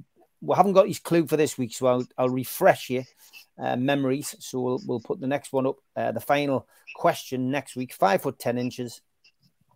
Bury 3 NUFC goals. So when we're back live next week, you'll have your question in the chat, and the first person to give the correct answer will win the prize. Okay. Just want to look at the new training facilities have been unearthed and unveiled slowly but surely over the last few months, Keith. How much of a part is that going to play at Newcastle United for attracting new players, but also just for making the new ones, making the current players happy? Because I guess, and I'll show you a couple of photos in a minute when I get them loaded up. A before and after. And when we talk about investment in the club, we think about players in particular, because that's what ultimately, dictates whether you're going to be better than another team. But facilities make, they play a big part, don't they? I think they do now, and I think they did when Rafa was there. I don't think they played any part when Bruce was there, because you just give everyone the day off. He didn't seem to do any training. But as far as the current fix of players, I think it's mammoth. I think it's huge, and I think I always look back and think what was the most important signing, and for me, without doubt, it was Trippier, because we had no right to get Trippier for £12 million. You know what I mean? He came to this club, he took a hell of a chance, and what I'll always look back on, Trippier and Bruno, they came when it was just a promise and where there was adequate funding, but there was no track record, no nothing. So they were gambling. Trippier was gambling his reputation. And I know they say he had genuine personal reasons he wanted to get back to the UK, but he could have gone to a lot of places, Spurs being one. So for me, when they came, they must have looked at them training facilities and thought, holy shit, where have I woke up? Because, I guess in terms of, if you look at Leicester and what their training facilities, you look at Newcastle, you would say that our facilities are more akin to Beirut. When a player's getting in a wheelie bin, there's an ice bath. You can make a joke of it. You can put pictures on Twitter and WhatsApp, but it's not funny. You know what I mean? And I think when you look back, what I've noticed, which is very it's very relevant where we go now, is when you look back now. There were a lot of injuries, and we look at players think, shit, what's happening to these players on the training grounds? And I think now they talk about when you go in there, it's not just nice places. We've obviously seen the inside, say the eating facility, so it's a better place to wind down. It's a better place to build teams, get a team spirit going, to eat. So when Anthony Gordon got signed, we saw how everybody was sat around in what looked like, I'd call luxurious cafe come restaurant style place. And I think it's the kind of place where you could say that's us. I don't think it's where it ends. I think this is the interim project where we are now.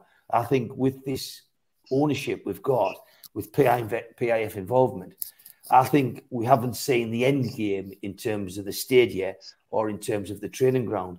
But what I think we've got something that is definitely adequate to retain the people we want to keep.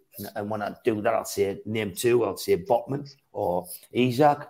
You know, if you want to go on, Bruno's of the world, you've got to keep them people. You've got to keep them happy, because there's one thing certain is there's bids coming in for them lads. There'll be bids in the summer for Botman and Bruno, as sure as I've got no fringe. It's going to happen. You're going to have people coming at us for them players, you know. And the other thing is people will try and turn heads like Maxi and people like that. You want them to feel as though they're missing something. And I felt when we lost Wood, and I felt when we lost Shelby, I felt that they went very noble, very respectful of the club, very grateful for getting the opportunity to play more. But there was a sadness in them that they were leaving a special crowd away. You know, they walked away for a special group of players. And people now are looking out for results. And I think if you spot the Shelby tomorrow, he's in the battle of his life, trying to keep Forest up. But I think he's looking at Newcastle thinking, that's a great squad, and that squad's going somewhere. But the one thing that let us down all the way was the training facilities. We didn't have, and I don't just mean pitches, and I don't just mean change rooms. I mean the rooms next to the medical people and next to them. So the medical sciences that you get into, Neil will articulate this better because he's from a medical background, is that you don't just want one physio. You know, in physiotherapy, the different degrees of that on a footballer's body is incredible. So you'll have specialists in different disciplines that they're doing, and to not have enough room for them people, or to have, you know, I mean, the well publicised ice baths and hydrotherapy pools that were just absolutely substandard, would get a new player to think, come on, a new player goes to Man City, goes to Newcastle 2 years ago. He's not coming here. And what I noticed before we got all these facilities ready is that we were losing kids. You know, we were in for Perón from Argentina, and we had Bacidas coming up with Newcastle, and it was a done deal, but he ended going to Man City, and we lost a great kid, Sancho, to Chelsea. So for me, when you look at all them people, I think myself, the training ground couldn't have helped. And I don't think it's the finished article now. I just think it's 80-90% of where we want to be in 5 to 10 years' time. I think that we've got a facility that's good enough for any professional footballer to do his stuff, to get treatment, and to get well looked after. And I think we've never been in that position for a long, long time. I think Newcastle's been shambolic, yeah, in the sense. I'll compare it to the kids' teams we've had who just don't seem to have been managed correctly, and it seems that the structure in the youngins at Newcastle has been miles away. We're getting battered off teams like Sunderland, who clearly haven't got the facilities, the background, the scouting, or anything that we've got. And I think you've just got to look at the whole structure. When you looked at the training ground facilities, I think it was just, in Keith Patterson words, dog shit. It was just miles and miles behind where it needed to be. I'm a bit of a dreamer, and I think that we'll end up getting a new complex, you know, in Gosford or somewhere, developed by the Rubens that'll be mind blown, and it'll be as good as anywhere in the country. But I think now we'll have gone from worst in the Premiership, and we'll probably be just over mid-table now, which is it means we keep the Brunos of the world, and it means we can attract the right players. I still don't think we're there, but I think it's light years ahead of where it's been. Yeah, I would agree, Mitch. It's definitely it's got to be a massive positive for those players going in and just seeing the facilities and you know, sitting in there. You know, it's got to be great. It's clear that it's more than just a lick of paint, and you can just see that from the pictures, and that's definitely what was needed. But we also have to remember this is also very likely to be, at the end of the day, just an interim solution as they look to build something bigger going forward, and that's the next stage of the evolution. But it was an important one, you know. Keith's touched on it. Facilities, sometimes people say they're not that important. I would disagree entirely. If you've got the best particle physicist in the world, is he going to be solving quantum theory and whether you can fold space to create wormholes and cross the galaxy? Is he going to do that sitting in a lab in Switzerland with access to the Large Hadron Collider or is he going to do it on a Friday night in his shed with a couple of cans and a Henry Hoover and some bean cans? You know, you can have the best mind in the world, but that best mind in the world also needs the facilities to do what he needs to do. Same with the sports medicine. Our sports medicine team have come under fire quite a lot in the last few years. I think some of it is for the right reasons, and some of it's probably for their own reasons. That probably were doing at times the best they could with what they had. And I think, like all elements of medicine, you're now getting physios who aren't just football physios. You're now getting physios who are ultra specialised. Just deal with knees and down over. Deal with backs and hips. And that's happening across medicine as a whole. I'm now coming across colleagues who are genuinely so ultra specialised. I look at it and think, well, how can you just do that all day, every day? But there's enough subtle nuance and in-depth knowledge for that to be happening, and certainly within sports medicine, that's happening. And so the facilities are key, not just to impressing people coming through the door and retaining those who are already through the door, but are allowing the very best people, because it's quite clear PIF want to recruit the very best they can. They need the best facilities to enable them to do the best they can. Yeah. And so I think they've made very big steps in a short space of time. And I think the next stage really will be part of putting us on the launch pad to take us to the next level again. And I think Keith's right. I agree with Keith in terms of I think there'll be a training complex with exceptional facilities sort of earmarked for somewhere in the town somewhere. It wouldn't surprise me if it's on land owned by the Rubens. That would be the most logical thing to partnership with. And I think that when we see signs of that happening, you know the next level really is coming. Yeah, I would say you're right. George, thoughts on the new training facilities? There's the old ones, and there's the new ones. Well, the fact that I can see it out of my bedroom window helps as well. And not before time. I mean, what Ashley did to Rafa was criminal. You know, Rafa asked to try and update the facilities, and Ashley sent a painter in with a pot of paint, and they painted them. That was it. And how Rafa stood for that, never mind some of the other things that were tricks were played on him. But you see the difference even from Rafa's time. Rafa had an individual dossier on every single player. He knew what they could do, what short sprints, what long sprints, and all the rest of it. And what did Bruce do the day he walked in? Got rid of the ball. He binned them all. Well, I wished he had. Well, he might have done the size of his stomach. Yeah, he might have done. But that sends it to a different level. It's the way of training, and you are going to go into modern training. And as Neil says, you need the modern facilities to back it up, the modern medical staff to back it up, I think I've said to you more than once on here that when I used to hear the pre-season training things that they used to do when Bruce was running things, and it was like a mini Olympics, 100 meters time, 200 meters, 400 meters, 1500 meters, 3 kilometers, all timed, and then he used to put them in ranks as to who was the best at this and that and the other, and fine for those that need that, but not everybody needs that. Some of the players that have hamstrings and muscle strain possibilities, the last thing they need is hard running like that just to get a time. They can develop their strength and their muscle structure in the proper gymnasium, in the proper workroom, being guided by proper physiotherapists and strength coaches, and not on a running track. The notion that you just need to be able to run went out with the dark ages in terms of football, and you can see it in every football ground any football club you go to. And the the jibes about, as Keith says, about the ice baths being in wheelie bins and all that sort of thing.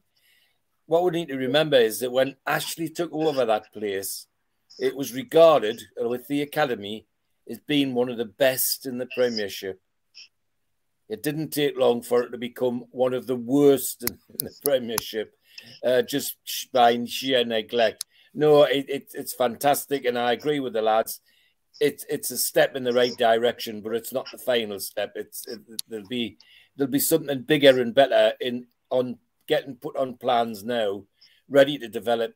Probably, if not this close season, the close season after. I don't think it'll long before we'll see an all sing and dancing facility, which is important. And for young people going into that sort of facility, Keith's absolutely right. It sets the mindset. I want to be part of this. I want to be part of this. Is an important part when you're attracting young people and their families and so on to stay with you. So yeah, I think that it's good, but it's a step in the right direction, and it'll get better the next time again. Steve? Yeah, you look back, and George is right. At the time, just before Ashley arrived, Newcastle did have what was classed as decent training facilities. What happened, of course, was that first Chelsea developed new training ground at Cobham when Abramovich came in, which was around at the same time that Sir John Hall went, you know what, I cannot compete with Abramovich, despite having plans, if we all remember, for a new training ground to be developed by the airport at Walsingham. Then Liverpool, they developed new training ground. Man United, ditched Carrington, went for a new training ground. Then I think it was after that, Man City, the buyout, the way that they built a complex. And then you suddenly start getting the likes of Leicester and Brighton building training grounds and building not sort of, let's regenerate what we've already got. Building proper state-of-the-art. Tottenham did exactly the same. State-of-the-art training grounds. Training grounds with 16, 20, 25 pitches. Training facilities that also incorporated the women's teams that those clubs were pushing at that particular time. They were doing things, bringing in specific academy areas. Newcastle at the time decided, as you say, put a lick of paint in. I remember being in the fans forum back in 2015 when the question was raised in the summer about the training facilities, and at the time Lee Charnley said, "Guys, we've got plans for the training ground. We've got real big plans. In fact, we're going to take you up there. Then are you all available next Monday?" And next thing you know, we all met at the training ground and we were given a guided tour, and we were sat down in a room and we were shown the plans of what the club had for the training ground, and he was quite proud of it. He was quite proud of how there was going to be a hydro pool here, and there was going to be this there, and there was going to be that. That was under Pardew. Pardew was sacked, if you remember. Eventually, Rafa comes in. And one of the things that Rafa did when he was there was, let's have a look at these plans. Because by then, Rafa had seen what was happening at Brighton. He'd seen what was happening at Leicester. He'd seen the facilities at Manchester and at Chelsea and at Man City and Everton and so on, all the way through the leagues. And he knew what was happening in Spain. And he went, you know what, let's have a review. Let's see whether what you're putting in is going to be first class. Let's see if it's going to be fit for purpose. And at that point, the plans were revised, or supposed to be being revised by the club. And what happened? They basically just sat on a shelf, and Rafa just was left to languish in whatever the facilities were. And I remember the week that Rafa left, being up at the training ground, I was with Bill Corcoran and Colin Whittle, and he spent some time. He sat us down. He took us around. We had a session watching some training. It was fascinating. And one of the things we noticed was that even Rafa abided by the rules. As we were going back into the cafeteria area, Rafa said, "Sorry, lads, you go in there. I've got to walk all the way around to the side door, and I've got to go in that way because I'm wearing boots, and I've got to go and change my boots. I'm not allowed to walk through because I've told the players they cannot come through this cafeteria area straight from the training ground and in if they're wearing training kit and boots, and I've got to abide by the rules." And off he went, and he came through, and we're looking at it thinking, you know what? even if they'd come through in boots, it wouldn't have made any difference. The place is a tip compared to what you would expect. I mean, it was no better than a 20-year-old comprehensive school facility that you have as a gym, to be perfectly honest. It was that poor. So it needs upgrading. We know it needs upgrading. There's obviously, the club knew that they had to do something quickly. It's great that they've managed to get there. One of our crowd was in there just a couple of months ago and saw it firsthand, the changes that were being incorporated, and came back and reported to us that he thought it looked absolutely spot on and the players would be chuffed to bits. But I think the long term, I think you'll see Newcastle with a purpose-built training ground. The lads are saying Gosforth. I think they'll be a little bit further up into the outskirts of the city and possibly up by the airport. That's where there's plenty of land. That's where there's to be. I don't think they would have ever been able to get the university land that overlaps with St James with the Dorsley Park. I don't think they would have got the Blue Star facilities, even though the facilities at the Northumberland, even though Northumberland FA are moving down to the Coast Road. I could see that being perfect for the girls, the ladies team, where they can have their own little ground. Those type of developments, see changes happening, and those would be great. Bring the facilities closer together. But I think in the long term we'll see something really, really special develop. And anyone who's seen the photographs of some of the training facilities in Saudi Arabia, and we're talking about Man City, we're talking about Chelsea and Tottenham and all those other clubs. But boy, those facilities in the Middle East, they knock that into a cocked hat. And if that's the sort of direction that we're taking, then it's going to be exciting times for any youngster who has aspirations to be a professional footballer and managed to make it and starts representing Newcastle United from the region. You can imagine being a 10-year-old now and looking at Sean Longstaff and saying, I want to be Sean Longstaff. In 10 years' time, you could be training in the most amazing facilities possible. That's what Newcastle United's all about, the future. Fantastic. Okay, time for Tune Lookalike.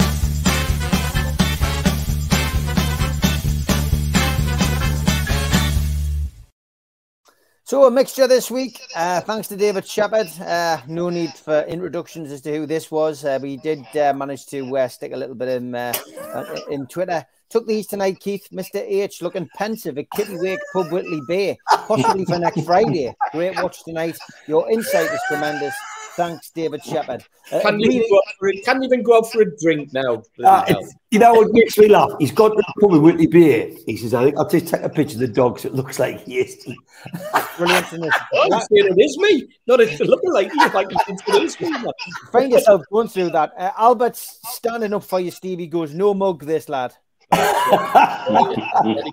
Be good books. He then followed it up with this. Our Majesty through the ages. Hasn't even got the date right. Yeah, and this one, it looks like you've been on the sunbeds. And hasty experiments with a bit of loopy and nail varnish, says Andy Cooper. What the hell? I think he meant lippy. God. Thanks to Barry Hogan. Is this Mr. Hasty on the guitar? No. Hey, that's not bad. Eric Clapton. It is Eric, but he's about 40 years older than me. Okay, we'll go back to Rachel. I don't know. Rachel really had an impy this week. So Albert joined in, best in breed. Albert, dear me. And then Legacy Magpie. Is that Steve Hasty in the barber's chair? I love these ones from Albert. The BBC announced that our very own Steve Hasty will be the new presenter of Crufts. First time in a past life I worked for the DWP. And if I still worked for them, I'd be checking these out and getting them a job. Rachel's back in again there with that one. I like that dog. And I don't know what you mean.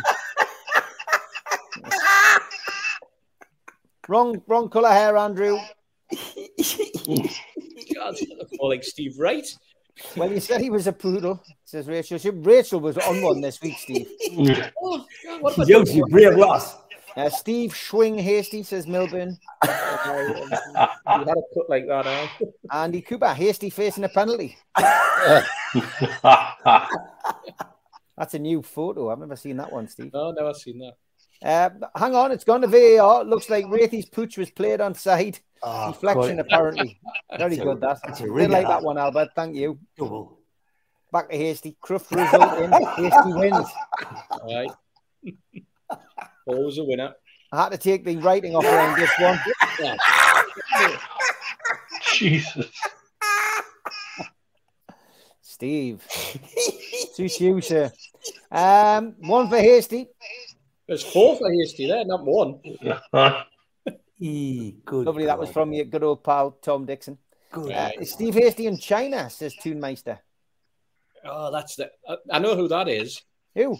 That's the Irish MEP, isn't it? Aye, yeah, aye. All right, okay. Is it Steve Baptiste or Clinton Hasty? And getting the word. Got a few of these. That Hasty is a pest. He's trying to muscle in on Gary Neville's post-match report from St James's Park on Sunday. Dodgy in the background. This is a few, the other way around. Few people got that. These were the best shots. There he is again. Is that Steve Hasty with glasses on behind Gary? Brilliant. Sam Chipperfield, Steve Hasty's been popped. Stop me. I've never wear a shirt like that. Steve Hasty's been on the weight, says Sam. Oh, all right. Back to the dogs from Rita. Rita, man. A variety of llamas. I thought she'd stop watching. I think she'd gone quiet. And Jimmy Moore. Tune look like you, Hasty. Go on, Jimmy, lad. And from Paul Sunnymag. No, it's a beauty of Paul. Super Hasty, Bat Hasty, Thor Hasty, or Game of Hasty? They've got no one else better to do these. They're all very tasty. Anyway, thanks for sending them in. Must spend all day on the bloody computer. David Moyes and Emily. Here's some serious ones. David Moyes and Emily Bishop. Good God. Thomas Frank and Professor Snape. Not far off. Good ones, these read proper ones. Roberto De Zerbi and David Guest. Oh, yes. Quite good, that. And another one from me. We had eyes, I can see that. Lisandro Martinez and Zelda from the Terrorhawks. Oh, my God. What a horrible comparison. This wasn't a win, but this was one of my favourites this week. Steve Wraith and Sir Keith of their view of the stage block by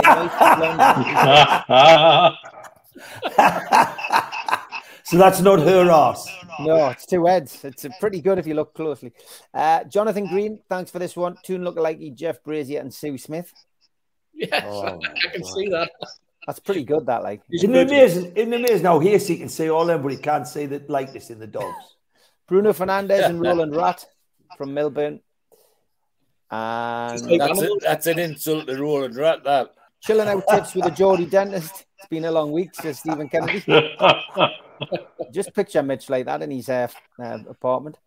Courtesy of Robert Baker. The difference? No, me neither. I did like this one as well, Keith. You see that haircut. Good, the likeness to Willis is remarkable.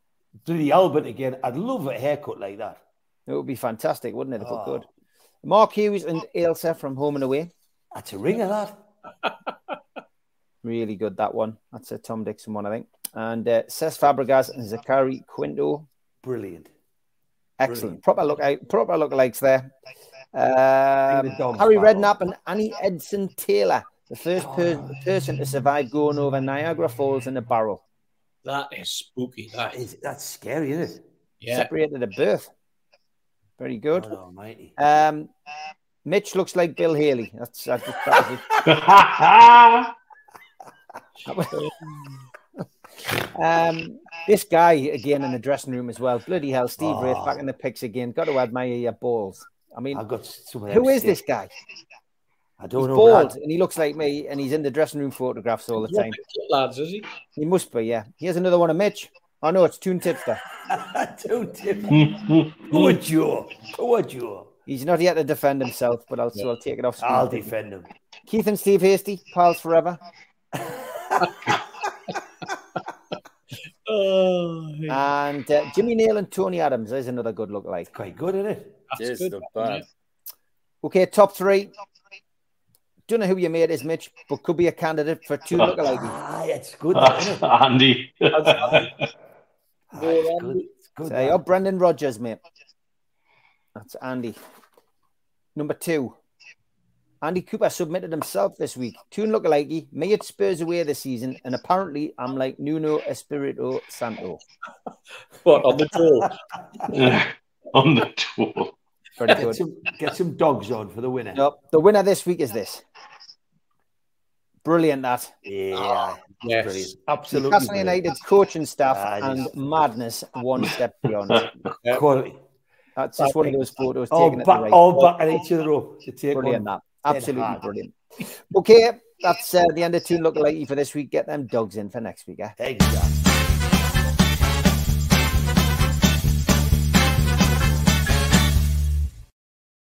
Okay, we've got about 6 minutes, lads, to go around the houses and get your predictions for the game of the weekend, because I've got to get off now and do the live on Thursday night. Don't forget, this is a pre-recorded show. So, Keith, Brentford away this weekend. Don't want to sound like a smart ass, but the last three games, Forest, Wolves, I predicted 2-1. It was. Next game, I predicted Forest 2-1. It was. Man United, I predicted 2-1. It was 2-0. And last night, I predicted 4-1, and it was 5-1. So I tell you what, is that 2-2 then? So I'm as tasty as at the minute. Yeah, So got two right, two wrong. Don't listen to that bloke who looks like a hamster. Just listen to me when I'm talking to you. He's getting very bitchy. Two right and two wrong. Listen, if I want interference on me telly, Mr. Hasty, I'll order some. I'll tell you what I think. I think we'll go down Brentford. I honestly think, and I said this, the Man United, if you said to me out the 4 games, Man United and West Ham, I'd have said because of the ground, I'd have said they're the hard ones. And now I'm saying that Brentford and Villa's the hard games. But how would you vote against this team not smashing them to bits? And for me, I think, going to Brentford away is a nightmare. I think it's a tough game. And how can you not expect Newcastle to go and do them? So I'm saying that we're going to go down there. We're going to win. Definitely not going to get beat or draw, because this team doesn't do that. And I think the score's going to be 2-1. I'm going to go back to 2-1. I'd love to see. I've got to remember we battered them at home, but it was a bit of a funny fixture that we just seemed to come with plenty late on. But down there, they'll feel up for it. They only got beat 1-0 of Man United last night. They've got a good team. They give great account of themselves against Brighton. And they're a hard team to beat. And they run the game. They perform better than they've ever performed. So that you're playing a team very, very much on the up. 2-1 Newcastle. And will this run ever end? I hope not. Okay. Mitch, are you going to do the dice tonight? I have got dice, yes. And my feelings are, we were told all this last year when we went down to Brentford. Within 10 minutes, they had a man sent off and we put them away comfortably. Yep. When we played them up here, they couldn't cope with the high press. Yeah. That's what it did for them ultimately. And so we've got all the tools to beat them. The challenge is they are where they are on form. Merit. And they've gained this season 2/3 of their points at home. Mm-hmm. They're a good team at home. Yeah. It's a ground I would be comfortable given how they play and that kind of information. I'd be comfortable taking a draw. I wouldn't be unhappy with it.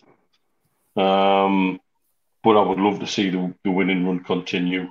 And we've got all the tools to do it all over again. We're on a high. There's no real area where they can exploit us. Perhaps only for a couple of moments, Pope looked a little shaky against West Ham. He's got to stop getting involved in the physical stuff in the box and just do his job. That was tough, if you ask me. But you know what? It's nice to have just something little to complain about, and running around like chicken little because our world's crashing in. You know, it's a very different way of thinking. So I think we've got all the tools to do it. Let's see what the dice says. 1-2. The dice says 0-1. 1-0 away win, which I take all day long. Yeah, take Thank you very much. Me too. Okay, on to you, George. 2-0. Straightforward. I can't see the spirit in that team not getting through with Brentford. They'll respond to any challenge that Brentford gives because that's the way they're feeling at the moment. And go back to where I was for last night's game. Just injuries are nothing. There's people on the bench now who are aching. Young Gordon came on and affected the match straight away. And he could do that again, and so could some of the others. So, and we haven't even given that Elliot Anderson a chance yet. So, no, 2-0 for us. We'll do it at Brentford on Saturday. Is he asleep? No, he's not. Just pondering, just thinking. Keith got 2 right and 2 wrong in the last 4 games. 2 right, 2 bloody close. 4-1 and it's 5-1. Oh, yeah. Too close. Hey, don't be the bitch. You might be 1,000 miles away. You were that close. Oh, anyway, what you like. Bring on the hamsters.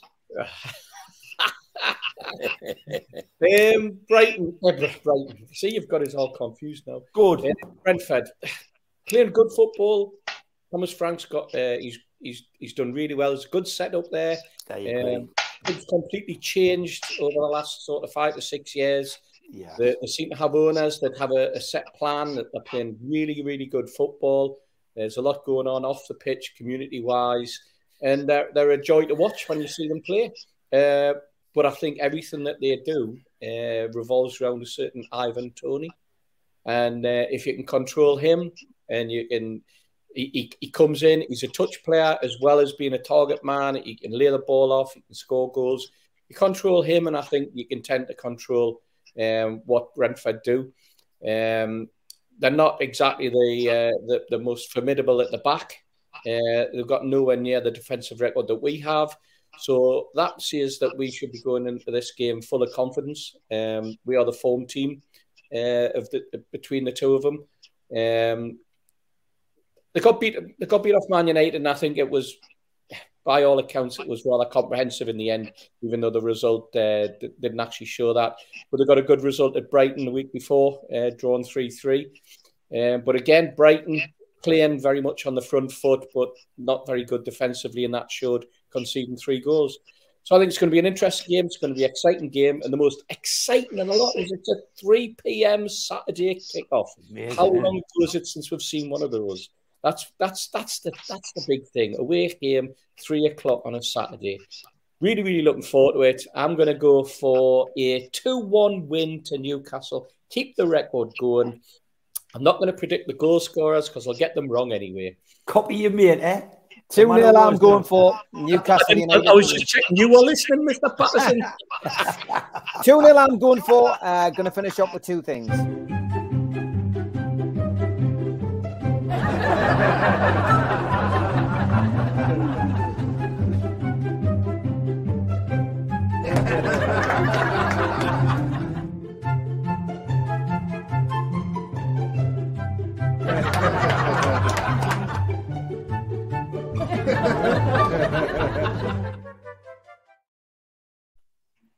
The genie granted me 1 wish, so I said, I just want to be happy. Now I'm living in a cottage with 6 dwarves and working in a mine. Very good, Elliot. And Julie, I haven't forgotten. Here is Troll of the Week.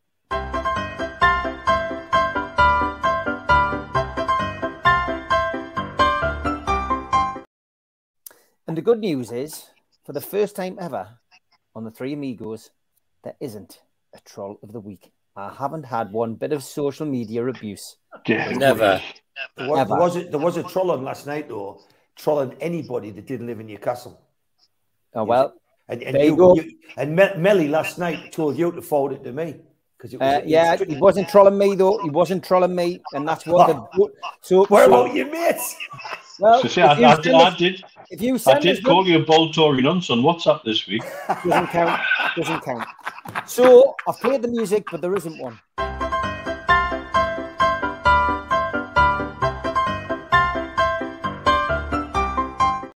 Enjoy your Easter. I hope you get plenty of eggs. Keith, Mitch, George, and Steve, thanks for joining us as always. Have a great Easter and see you all on the other side. Take care, lads. Thank you. Thanks, lads. Good Take care, everyone. Good to see you all. Yeah.